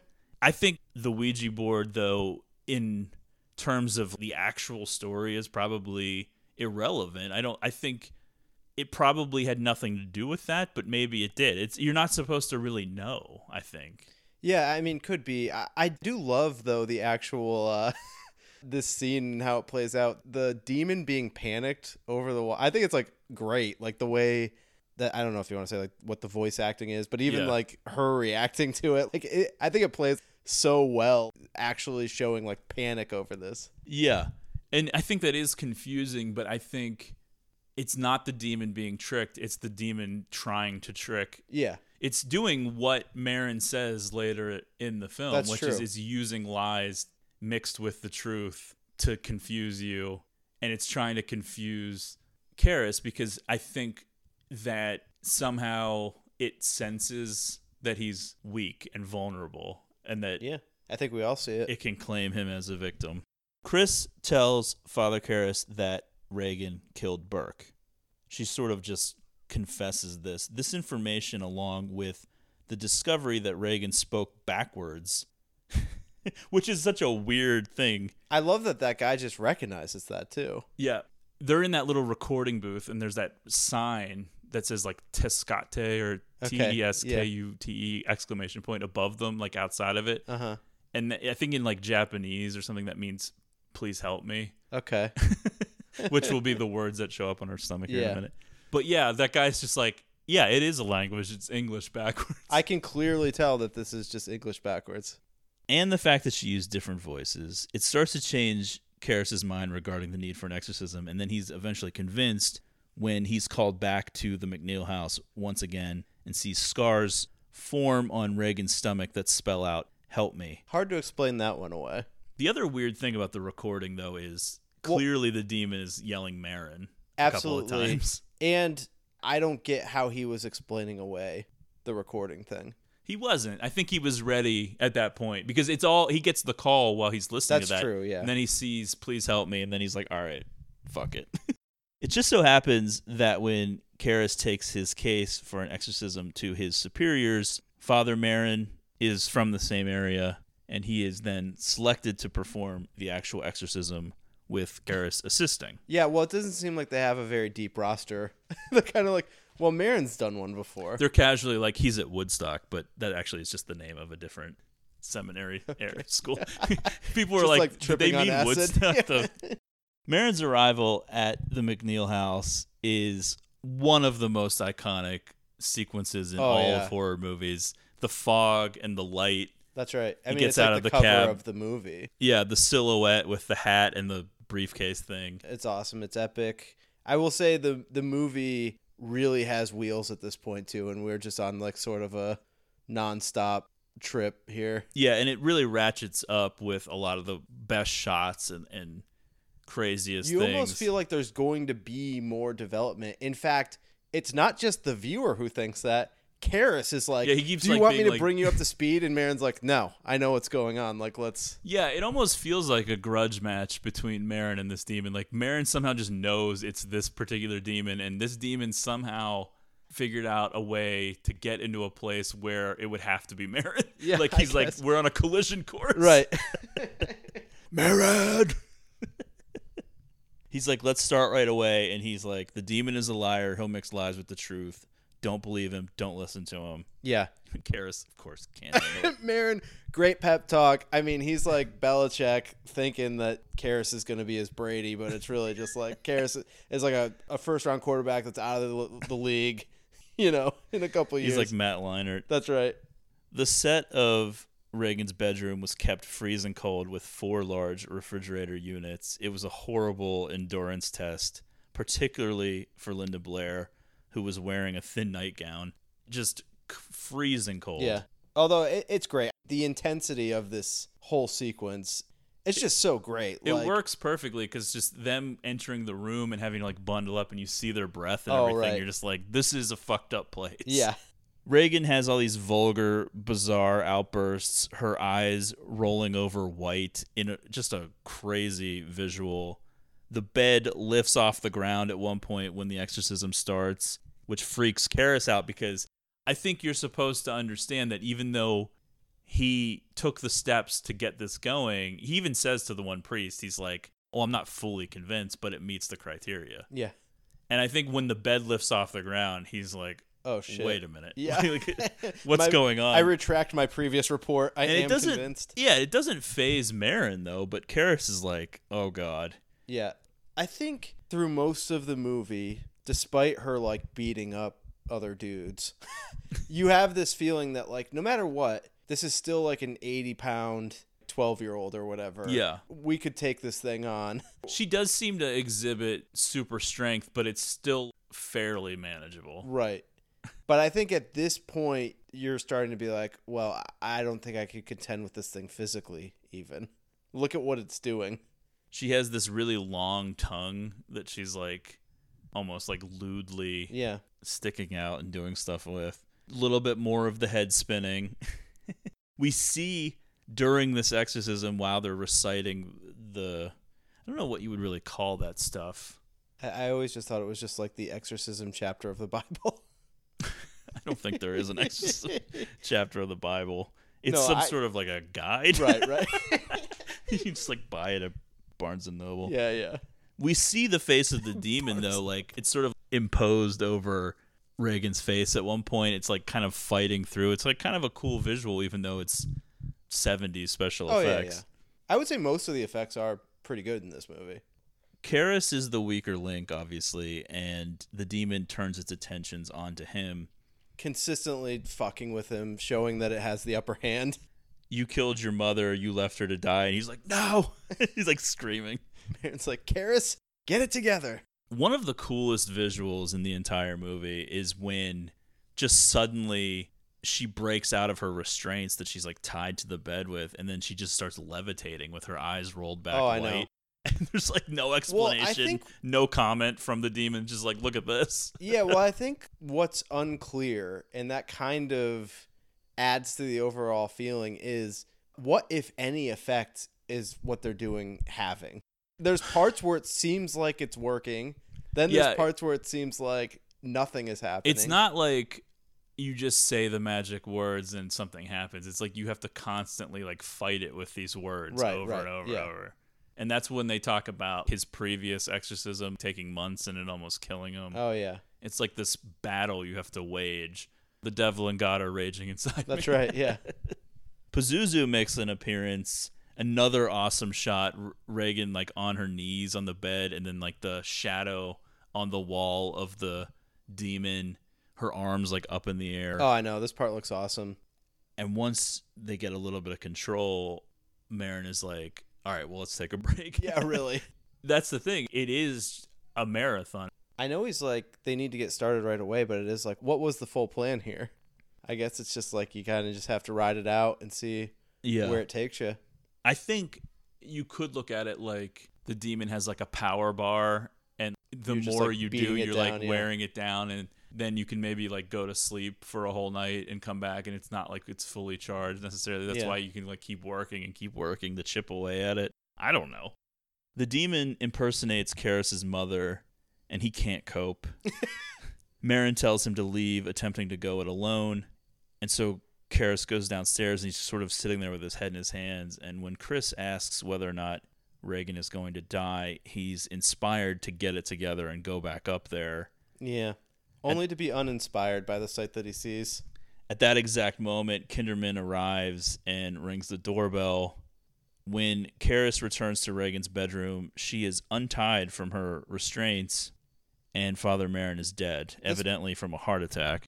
I will say, I think it's kind of creepy, but Reagan's reaction to this whole thing, almost surprised, at first kind of looking like sheepish, like confused, it seems like. She's like giggling, though. Yeah, but it almost feels like there's almost like a dawning on, and then gets like more maniacal about it. You know what I mean? Yeah, I don't know. It could mean that there's still parts of Reagan there, or, you know, it could have just been the way it came off. Yeah. Karras is unable to revive him, and so he turns on the demon, wrestling a laughing Reagan to the ground, and he's like beating the shit out of her, and he's screaming, take me, come into me.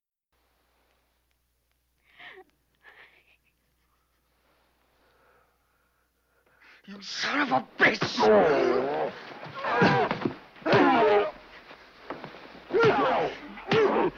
Take me! Come into me!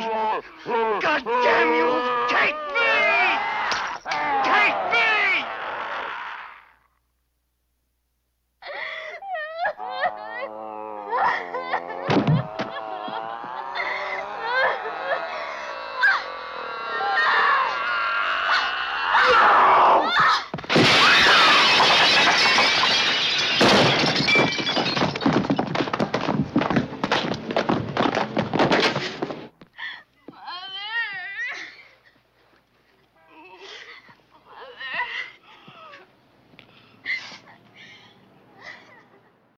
The spirit leaves Reagan's body and possesses Karras, and in a moment of self-sacrifice, Karras throws himself out the window, fatally tumbling down those same steps as Burke. Yeah, those steps have taken 2 lives in a short period of time. somehow alive long enough for Father Dyer to run up and perform the last rites. That's right. That was and convenient. You're like looking at him, and he's just laying at the bottom of this long steps where he like fell out of a window, and there's blood everywhere. And I'd be like, I'm pretty sure he'd be at least unconscious. I think he'd be pretty dead. Yeah. Kinderman and Chris come into the room, and Kinderman's just like looking around, like, what the fuck? Because well, why is he back here? Who knows? I thought one of the cool scenes in the movie that I sort of went right past was the one time when Karras is leaving the house. And you see Kinderman like waiting on the street in a car, and he's been like surveilling. Yeah. And he looks up at Reagan's window, and Reagan has been strapped to the bed. Yet you see like that shadow. Okay. Yeah. The silhouette in the window, and you're That's like, right. oh, that's creepy. Like, who's that supposed to be? Yeah. But he is clueless. He doesn't know what's going on. He doesn't know that there's an exorcism. He's showing up. Who knows what's going on with this girl at this point? We got 2 dead priests on site. But as soon as he gets off of Reagan, she starts crying in her normal voice, and then he throws himself out the window with his face like kind of demonic. That's right. And then when Chris comes in, she's like crying, "Mommy, mommy." She's like completely normal now. And Kinderman is just like, I don't know what the fuck to think. I know. Why did I come back here? The end result is Reagan apparently is fine with no memory of the events of the last few months or whatever. Yeah, no, they're just going to go to Europe. And they're leaving. Rightfully so. And Father Dyer comes over. There's really just sort of a lot of awkwardness. By the way, it's almost interpreted, or I guess implied, that I don't think they get up and leave the next morning, right? But for me, there would be no more nights in this house after this. You know what I mean? Well, it seems like there'd be a lot of questions to answer that we never see them having to answer. That's true, yeah. So there's the part where Reagan looks up and sees Father Dyer's collar, his priest's collar. Even though she has no memory of this, it inspires her to like reach up and kiss him on the cheek. But the way that they shoot this, it is weird, right? Like, yeah, it's it almost feels like they're teasing first. something Yeah, else. I agree. I think because she has like this look, and she looks at it, and then it's like all of a sudden she's like reaching up, and you're like, "What is she doing?" Right, yeah. And then they leave, and like I said, there's a different ending in the director's cut. I did read. I don't remember my reaction to the ending of the director's cut, but I did read about it being different. Yeah, I don't Instead know of that like feel any different. Well, they give the necklace to Father Dyer. It was Father Karras' necklace, and that's how it ends in the theatrical cut. But in the director's cut, they give it to him at the house rather than out of the car, and then he gives it back for some reason. Which I guess I can kind of see like the Chris angle and sort of like this tie to Father Karras, but I don't know that you feel any different. And then he just talks to Kinderman. Yeah. Kinderman invites him to a movie because he had already invited Father Karras, and they sort of like replay the same joke, and that's it. Yeah, it's a wild movie. Absolutely. It's very intense. I think there are certain movies over time that have sort of recaptured that. I would say a modern movie to me that has that same vibe of being unsettling would be like Hereditary. Yeah, exactly. Some of the scenes almost feel like nods to The Exorcist, I would say, in Hereditary. Yeah, The Exorcist just works on such a visceral level that it pulls people in of all different types, because even if you don't really have any religious affiliation with it, it just kind of works on its own. But then if you are like a religious person, this feels like maybe a reality or something that could happen. I know.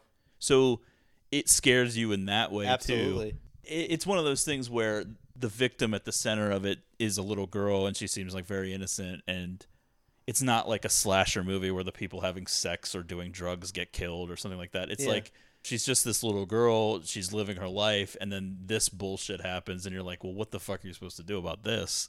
Right, exactly. Like, how do you contend with this? And I also feel like even though like a lot of it is from Father Karras' perspective, it kind of just feels like there's not really a true hero to the movie. It's more of a like collection of people that are brought together through this event, this horrible thing that's happening.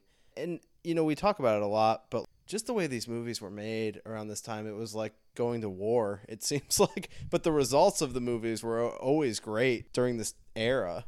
All right, so this was a big one. Yeah, absolutely. Of course, we were going to get to it at some point with all of these Greatest Octobers. What are you doing? What? Vincent stopped making pics. Well, how am I going to know what movies to see? We have a wide variety of Gene pics. Gene's trash. I'm Gene.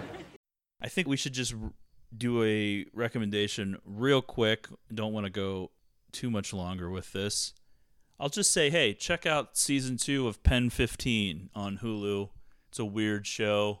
I don't think I recommended season 1 on here, but maybe I did. But now season 2 is on there. It's 2 adult women in their 30s. I watched a little of it the other day. Playing middle schoolers. Yeah. It is very bizarre.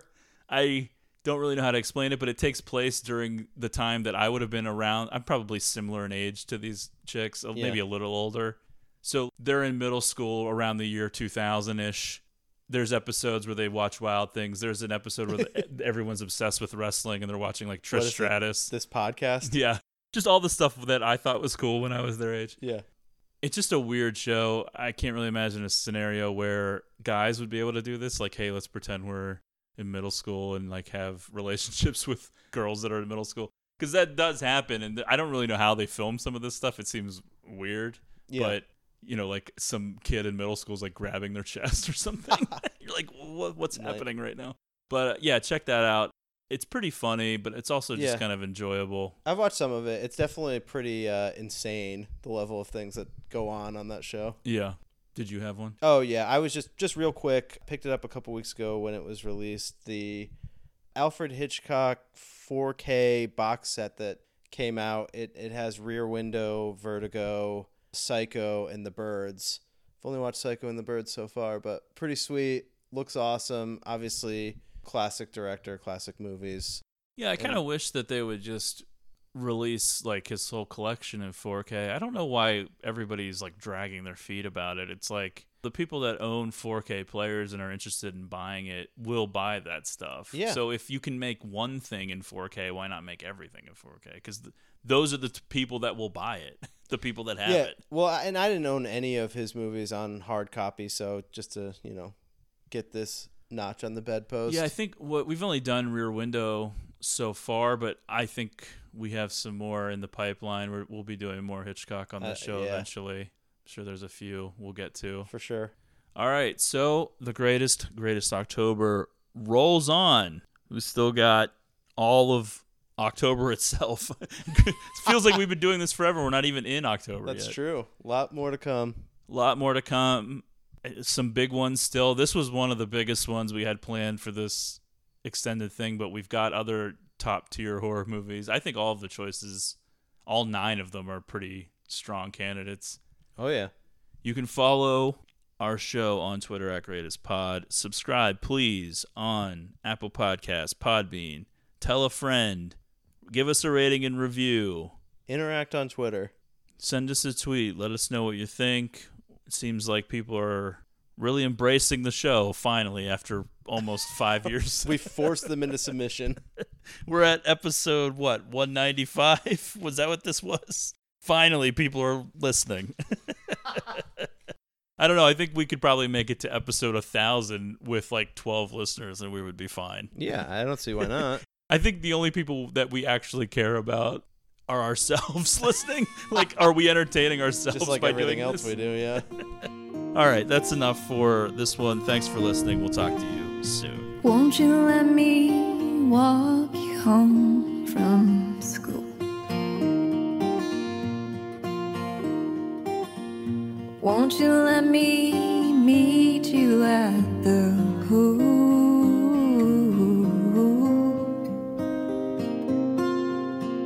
Maybe Friday I can get tickets for the dance, and I'll take you.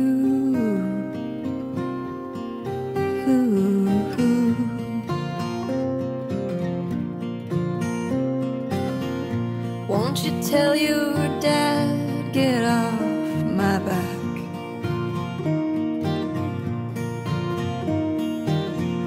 Tell him what we said about painted black.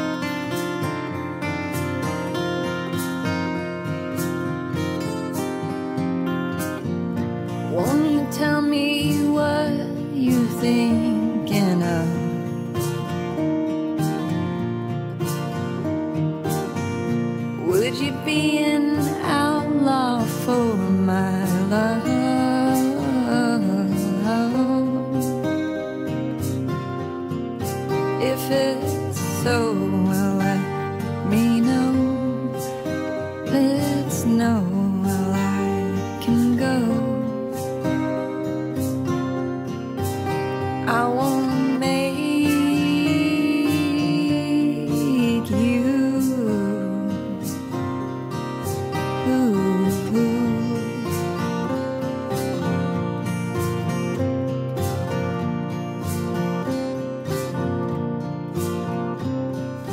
Now here's the thing. While I've been talking, my news team has emptied their gas tanks at your feet. I drop this smoke and every one of you goes poof. Well, you forgot one thing, Leatherman. You drop that smoke, you die too. With the things I've done in my life, oh, I know I'm gonna burn in hell. So I sure as shit ain't afraid to burn here on Earth. Oh my goodness! That's the most badass thing I've ever heard.